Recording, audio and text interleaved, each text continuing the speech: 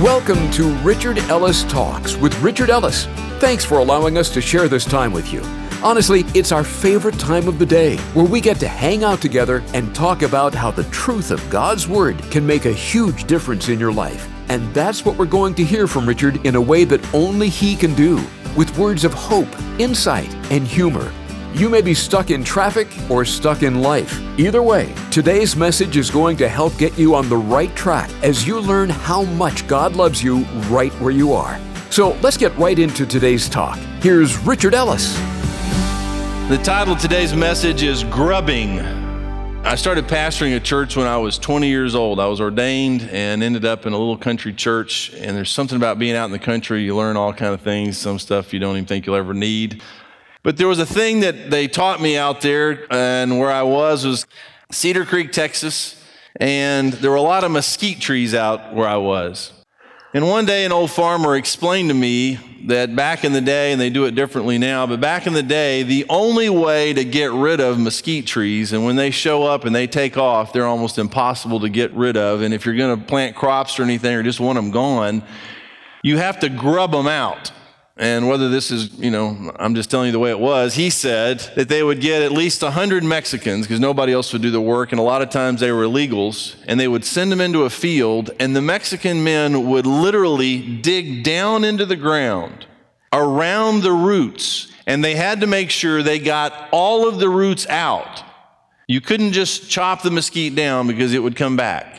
You had to go all the way into the ground and make sure that all of those roots were gone, or you had not gotten rid of mesquite. Now they take big caterpillars with giant claws on the back of them, and that caterpillar will get out in a field and drive that thing down, and they will just pull it through the ground and drag mesquite tree, anything that's down there gets pulled out. But if you don't get all the root, if you don't grub it all out, it's coming back. Now, here's what I'd like to talk to you about today. There are a lot of times in sitting down with people, you say, well, this looks like the problem. And you listen to them, you talk to them, you say, well, yeah, we've identified the problem and let's deal with the problem. More times than not, if you don't grub the situation, if you don't get down into the root causes of the deal, you are not going to deal with anything. It's going to come back. You may deal with it for a little while, but if you don't get to the core of it, to the root of the problem, you're just going to have trouble down the road somewhere. And it's not always pleasant. It's not always fun.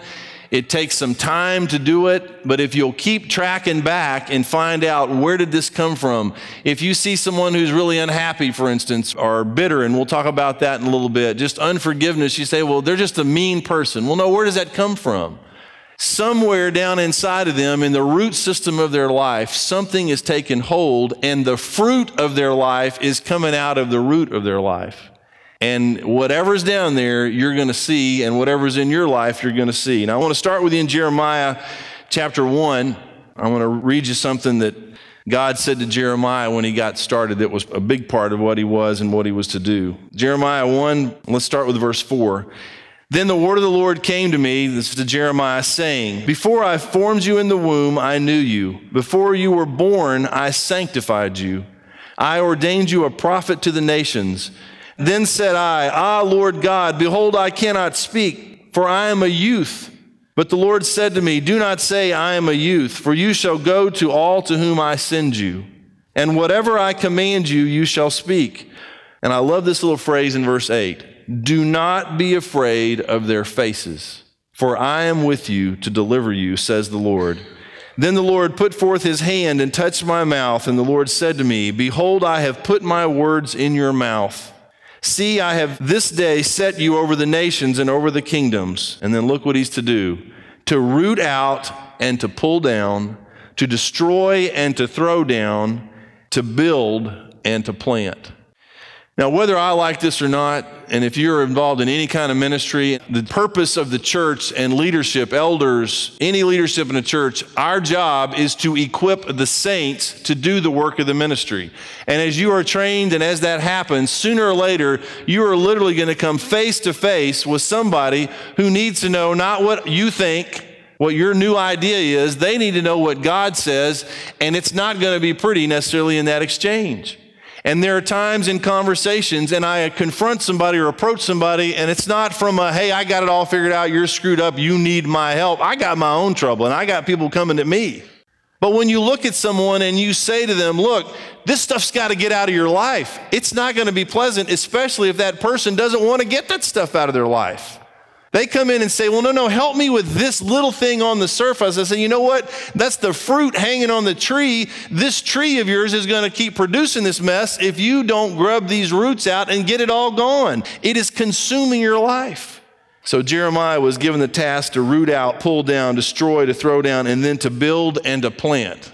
And it's one thing to just go wrecking through somebody's life and saying, you're going to hell. You know, there's all kind of people waving Bibles and wagging fingers and telling people you know what? Okay, great. I feel like hell. I think I am going to hell. Help me. Love me enough to tell me, what do I got to do to change? Don't just throw me down. Give me some hope. Tell me what works for you. Tell me how I cannot go to hell if you think I'm going to hell. And then help people move to a new place, get a new start, a fresh start, a clean slate, and take it forward, not just sit. You know, why would anybody go to church just to hear they're going to hell? Tell me how I can get to heaven and how you people are going to help me live this life that obviously I can't live by myself. 1 Timothy chapter 6, New Testament. 1 Timothy 6, verse 6 and following. Now, this is going to be one of those you say, oh, well, he's reading one. I already know this one. You know what? It's not about what you already know. It's about what you're doing with what you know. Okay? So listen close. Let's go through it because you might even learn something. I did reading it again. 1 Timothy 6:6. Now, godliness with contentment is great gain. For we brought nothing into this world, and it is certain we can carry nothing out. And having food and clothing, with these we shall be content. And I've said this through the years, and I know everybody gets tired of hearing this, and I've had people argue with me. If you got food and clothing, keep your mouth shut. Oh, God needs to give me this and my car and my house. You know, you can't find a verse in the Bible to back any of that mess up. You got food and clothing, you can be content. Now, is it nice to have all that stuff? Do I enjoy it? Am I grateful? Absolutely. But at some point, we've got to get content with what he said to get content with, or we're going to have trouble. Food and clothing. I didn't make this up. I just work here. It's right here in the Bible. Having food and clothing, with these we shall be content. But those who desire to be rich fall into temptation and a snare, and into many foolish and harmful lusts, which drown men in destruction and perdition. So he explains all this. Is it sinful to be rich? That's not the point. If you work hard and God blesses you, great. But if you lock in and say, I am going to be rich, that's the deal, at any cost. I don't care what God says, that's what I'm going to be, is rich. You may end up rich, but you may end up pretty poor in some major areas. And when you start chasing that, you fall into harmful lusts which drown men in destruction and perdition. Then look at verse 10. And this is one of the most misquoted scriptures in all of the Bible. What does everybody say? Money is the root of all evil. The Bible never says that. Money is not the root of all evil or all kind of evil things. Look what it says, verse 10. For the love of money is the root of all kinds of evil. It's when you take money and begin to love it and chase it and pursue it and have to have it. The love of money is the root of all kind of evils, for which some have strayed from the faith in their greediness and pierced themselves through with many sorrows. Now let's go back up to verse 10 and look at what he says here. If there's evil, that you see some kind of evil, then what you say is, well, if evil is the fruit on the tree, what is the root of the tree? The scripture says that the love of money is the root of all kind of evil stuff. So there is a lot of stuff in the world, and I think we'd all agree on this, but when you look at it, you say, well, that's the evil, but what is it coming out of? The root of that evil is the love of money. If you decide it's money you got to have instead of being content, then all kind of evil comes out of that love. Proverbs 12:3 says, a man is not established by wickedness, but the root of the righteous cannot be moved. There's a phrase maybe you've heard through the years called money grubbing, and it simply means greedily concerned with making money, grasping. Your whole focus is, I'm going to make money. I don't care what it does to my family. I don't care what it does to my relationship with God, but when I'm done, I will be rich, and you may be alone and rich.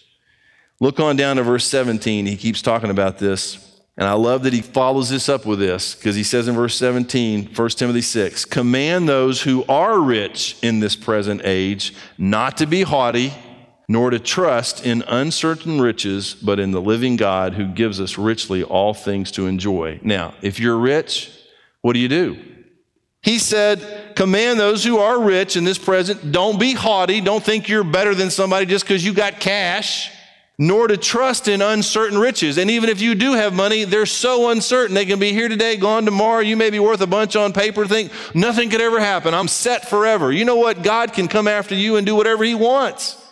Don't trust in uncertain riches, but in the living God who gives us richly all things to enjoy. Let them do good, that they be rich in good works, ready to give, willing to share, storing up for themselves a good foundation for the time to come, that they may lay hold on eternal life. So he even tells the rich how to live, and he tells us all how to approach riches or trying to get rich, and not to let the love of money, which becomes this root system of all kind of evil stuff. And it may look good. You say, oh, well, that person's so kind and they give money to charity. You know what? But that money may be coming out of an evil root system. And to appease themselves and God, they think, oh, I'll throw a little money at a charity or at a church and that'll make it all okay. It doesn't give you peace in your heart and it doesn't make it right. Go to Hebrews chapter 12. You say, well, my deal's not money. Well, we may catch you on this one then. Hebrews chapter 12. Now, what I'm going to talk to you about in terms of the root of this situation and where it can go to bitterness or holiness, there's a fork in the road, and I'm going to just say it out loud, and then we're going to read it. You better be careful bucking God. When he comes after you and says, we're going out the woodshed, you better thank God he's taking you out there, take your licks, praise him, love him, realize he loves you, and go with it. Because if you say, absolutely not, I'm going to run from this, you can't make me do anything, you are going to get angry, lock up like a kid locks up with a parent and says, I hate you. How could they hate you? You're just loving them, trying to help them. Now, if you're doing things to make them hate you, that's one thing. But if you're just disciplining and caring about them and trying to help them, how could they hate you? Because they don't understand. They don't trust you. They don't realize I'm not doing this because it's fun. God doesn't get any delight out of whooping his kids. But if he doesn't, it means that you're not his kid. The context of Hebrews 12 is running this race with endurance that God has given you. And in that race, you're going to screw up and God's going to discipline you. Verse 4, he was striving against sin. Jesus strove against sin, resisting bloodshed. I mean, it was an extreme thing. We haven't gone to that point. Verse 7, if you endure chastening, God deals with you as with sons. If you submit to the discipline, it means God loves you. He's treating you like his child. All right, let's keep reading after that. Verse 7. If you endure chastening, God deals with you as with sons. For what son is there whom a father does not chasten? But if you are without chastening, of which all have become partakers, then you are illegitimate and not sons. Furthermore, we have had human fathers who corrected us, and we paid them respect. Shall we not much more readily be in subjection to the Father of spirits and live? For they indeed for a few days chastened us as seemed best to them, but he for our profit, and then look at this phrase, that we might be partakers of his holiness. What God is after is not just you behaving, he wants us holy. He wants us pure. He doesn't want to just make you do the right thing because it's the right thing. He wants you to do the right thing from your heart. He wants you to be willing to obey and understand why it is so important to trust him and obey and not run away and do the wrong thing. He wants you holy. Verse 11, now no chastening seems to be joyous for the present, but painful. Nevertheless, afterward it yields the peaceable fruit of righteousness to those who have been trained by it. Then look at verse 12. Therefore, all that being said, if you agree with that, you trust that, because that is true, that God is on your side, and when you get out of bounds, he is going to bring things along, circumstances. It could be physical, it could be economic. It's anything it takes, and he knows each of us to get us back on track to listen to him and obey him. Therefore, you know that's why he's doing it, then strengthen the hands which hang down, and the feeble knees, and make straight paths for your feet, so that which is lame may not be dislocated, but rather be healed. Get a grip. Don't mope around and just, oh, woe is me, and God's not on my side, and he's trying to hurt me and take all these good things away from me, and he hates me. That sounds like a teenager. He says, you know what? Lift up your hands that hang down. Get some strength back in yourself and say, you know what? That's not right. God is for me. He has let this happen. I don't need to be saying, oh God, why me? I need to be saying, God, thank you that this proves that you love me enough. Don't let me miss what you're trying to teach me. So we have to go through this again. The way my dad disciplined me growing up, you didn't want to go back for any more of it. I'm telling you. I got a 6'9" dad that weighed, 250 plus. You didn't want to go back there ever again. He made it loud and clear. He communicated, you do this, this happens. And God comes along and says, you do this, there is consequence, I'm going to teach you. And we say, oh, whatever, I can do what I want to. He's not serious. That's just words in the Bible. Now look back at your life. Look back at my life. And God comes along gently and says, okay, Richard, let's do this. And I say, okay, I'll think about that. He says, really, you're going to think about that? Oh, you're going to think about it, all right. And here comes some consequence. And I go, oh, wow, what was that? Why did you hit me?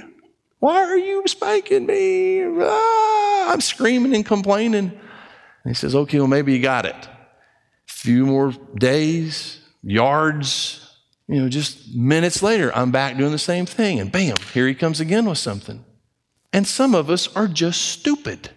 I can't give you any other explanation for my stuff. I must be stupid because I do something, he corrects me. I do it again, he corrects me. And I think God goes, you know what? I got time. And I love you, and I'm not going away. I'm going to increase this, and I can think of specific people right now who are getting worn out, and words are not doing it anymore. Grounding is not doing it anymore. It's escalated, and it is extremely painful. And they're under this and going, I can't take it anymore. I'm saying, you know what? Maybe you should have said that years ago, but let's thank God he's still after you, and yield. Say yes, sir. Say no, sir. Say, I finally figured it out. But don't get angry with God for loving you. And what happens when you take a dip on this and God comes after you and you start screaming at him and I hate you and getting mad, now what you develop, as we'll read here in a minute, is a bitter root. And you get bitter and angry towards God, and then everything in your life bears fruit out of that. And then that gets in a church and you're a complainer. And you're angry and you're bitter and nothing's right and everything's wrong and God's not doing this right, and you infect the whole body. Well, let's just read it. It's in here. Hebrews 12, verse 14. Pursue peace with all peoples and holiness, without which no one will see the Lord. Looking carefully, lest anyone fall short of the grace of God, lest any root of bitterness springing up cause trouble. And by this many become defiled, lest there be any fornicator or profane person. And fornicator, by the way, is somebody sleeping with people they're not married to. Not that anybody didn't know that, but it's always nice to explain that. Lest there be any fornicator or profane person like Esau, who for one morsel of food sold his birthright. For you know that afterward, when he wanted to inherit the blessing, he was rejected. For he found no place of repentance, though he sought it diligently with tears. Now here's what we do. God comes along and says, this is my best for you. And you say, you know what, God, that looks pretty good, but boy, the devil's offering me something. It's sweet. It's too good, God. So I'm trading all you got for me in for this one moment of pleasure. I'm cashing in now. And God says, okay, but the hammer's going to drop. And then later, when you get past that one moment of pleasure, that one thing you couldn't live without, and God's been saying, let it go, let it go, let it go. Don't trade in my everything for this silly little thing. Then later we realize what we've done, and God says, okay, I'm going to forgive you, I'm going to take you back, but it's too late. The thing that Christians don't ever realize is that God will always take you back. He will always love you. He will always forgive you, but you cannot undo this mess. Now, sometimes it works out for good and people come around, but there are some things, there is debris in the Christian life, there is consequence behind us all, and that is part of the discipline of God, where he says, okay, we got the past to look at, we got what I'm telling you right now, the discipline I've already brought into your life. Have you had enough? Will you not obey me? And pretty soon you think we would just go, absolutely, yes, sir. Why would I trade all of this in? You've been so merciful, so gracious. Or we go the other way and we get bitter And how many bitter Christians are there that didn't trust, that didn't understand that God was on their side, trying to get their attention. He's not trying to harm you. He's trying to help you. Let me read you something out of My Utmost for His Highest. A guy named Oswald Chambers wrote this years ago. And this happens to be a selection from October the 8th in this little book. Now listen to this. The verse that he's using here is, "Come unto me," a little phrase in Matthew 11:28. "Come unto me. Is it not humiliating to be told that we must come to Jesus? Think of the things we will not come to Jesus about. If you want to know how real you are, test yourself by these words. Come unto me. In every degree in which you are not real, you will dispute rather than come. You will quibble rather than come. You will go through sorrow rather than come. You will do anything rather than come to the last lap of unutterable foolishness, just as I am. As long as you have the tiniest bit of spiritual impertinence, it will always reveal itself in the fact that you are expecting God to tell you to do a big thing, and all He is telling you to do is to come. Come unto me. When you hear these words, you will know that something must happen in you before you can come. The Holy Spirit will show you what you have to do. Anything at all that will put the axe at the root of the thing which is preventing you from getting through.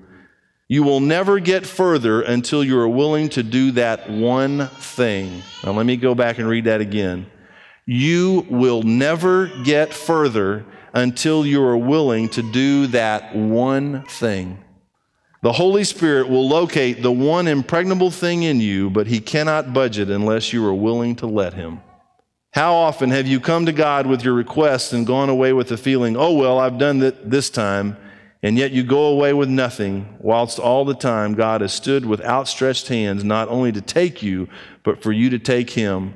Think of the invincible, unconquerable, unwearying patience of Jesus. Come unto me. Now, I can try to dig it up and expose it and talk to you, and every once in a while I get dirty looks. You can't say that. Who do you think you are? I'm someone that's supposed to be warning you out of my own experience and out of the Scripture and tell you, if you lock it up with Him, you're going to be shut down. You can play the game, you can come to church, you can go through the motions, you can even read your Bible and say some prayers every day. But the Holy Spirit, in a moment like this and in a process like this, comes along and says, okay, He's talking about it, and I've been talking about it, and I'm going to whisper it one more time. You got to come to me. You got to listen to me. What is it you have locked down on, and God has said, do it, and you say no. Deal with it, and you say no. Then here's how I believe it works. You are going to die at that place of growth in your life, and the rest is just an act. Your spiritual maturity is stunted, it's over. You may say some nice things, you may quote some scripture, you may go off and be a missionary somewhere, but you're not going to be growing spiritually. You have shut down because you have locked horns with the God of the universe and said no. Before Richard comes back to wrap things up for us today, I'd like to share a couple important things with you. Let me encourage you to take a minute and check out our website, richardellistalks.com. You'll find today's talk right there on the Talks page, along with all of Richard's messages. You can even forward them to a friend so they can hear them too. You'll also find the prayer wall to add your prayer requests, a link to connect with us, the contribute page for you to be able to give to this ministry, a radio station finder, all our social media links, and much more. So check it out, richardellistalks.com. And Richard's back now to wrap up today's talk. Now here's my question. If you were to say for once in your life, again or for the first time, okay, God, you know what? I'm done. Holy Spirit, get what they call a grubbing hoe, get the grubbing hoe out or the caterpillar or whatever you got to use, stick it in the ground of my life and drag it through. I want this stuff gone. I do not want to die this way. I don't want to lock up with you. Whatever's got to go, it's all yours. And whatever I got to do, it's all yours. Will you allow the Holy Spirit of God to move through your life and to not just clip some flowers anymore, but to dig it up by the roots and get it out of your life? Now, it's easy to say these things, and it's not so easy to do, but the book says the way of the sinner is hard. And if you've locked up with the God of the universe, let me tell you something, it's going to be a hard road. But when you repent, when you come to Him for mercy, you'd be amazed what He can do. and how the joy comes back and the peace comes back and the desire to love him and obey him and trust him and walk with him. There's nothing like that, no matter how hard it gets. The book says it's better to suffer for doing the right thing than the wrong thing. Either way, you're going to suffer. But for God's sake, your sake, everybody's sake, let's suffer for doing the right thing, not the wrong thing. This has been Richard Ellis Talks with Richard Ellis. There's only one reason we do this program: to take the planet with the good news of Jesus Christ. That's our message and our mission. And you have a vital part of doing that along with us. If you've been encouraged by these talks with Richard, be sure to share with someone about the change they've made in your life. And we'd love to hear your story as to how the talks have made a difference to you. Give us a call. We'd love to talk with you. 855-6-RICHARD. You can also reach us through our website, richardellistalks.com. And while you're there, check out all the fun and informative pages we put together for you, richardellistalks.com. While you're there, be sure to click on the Contribute tab at the top to send your generous gift. If the program is making a difference to you, your gift will make a big difference to us. Until next time, thanks so much for listening to Richard Ellis Talks.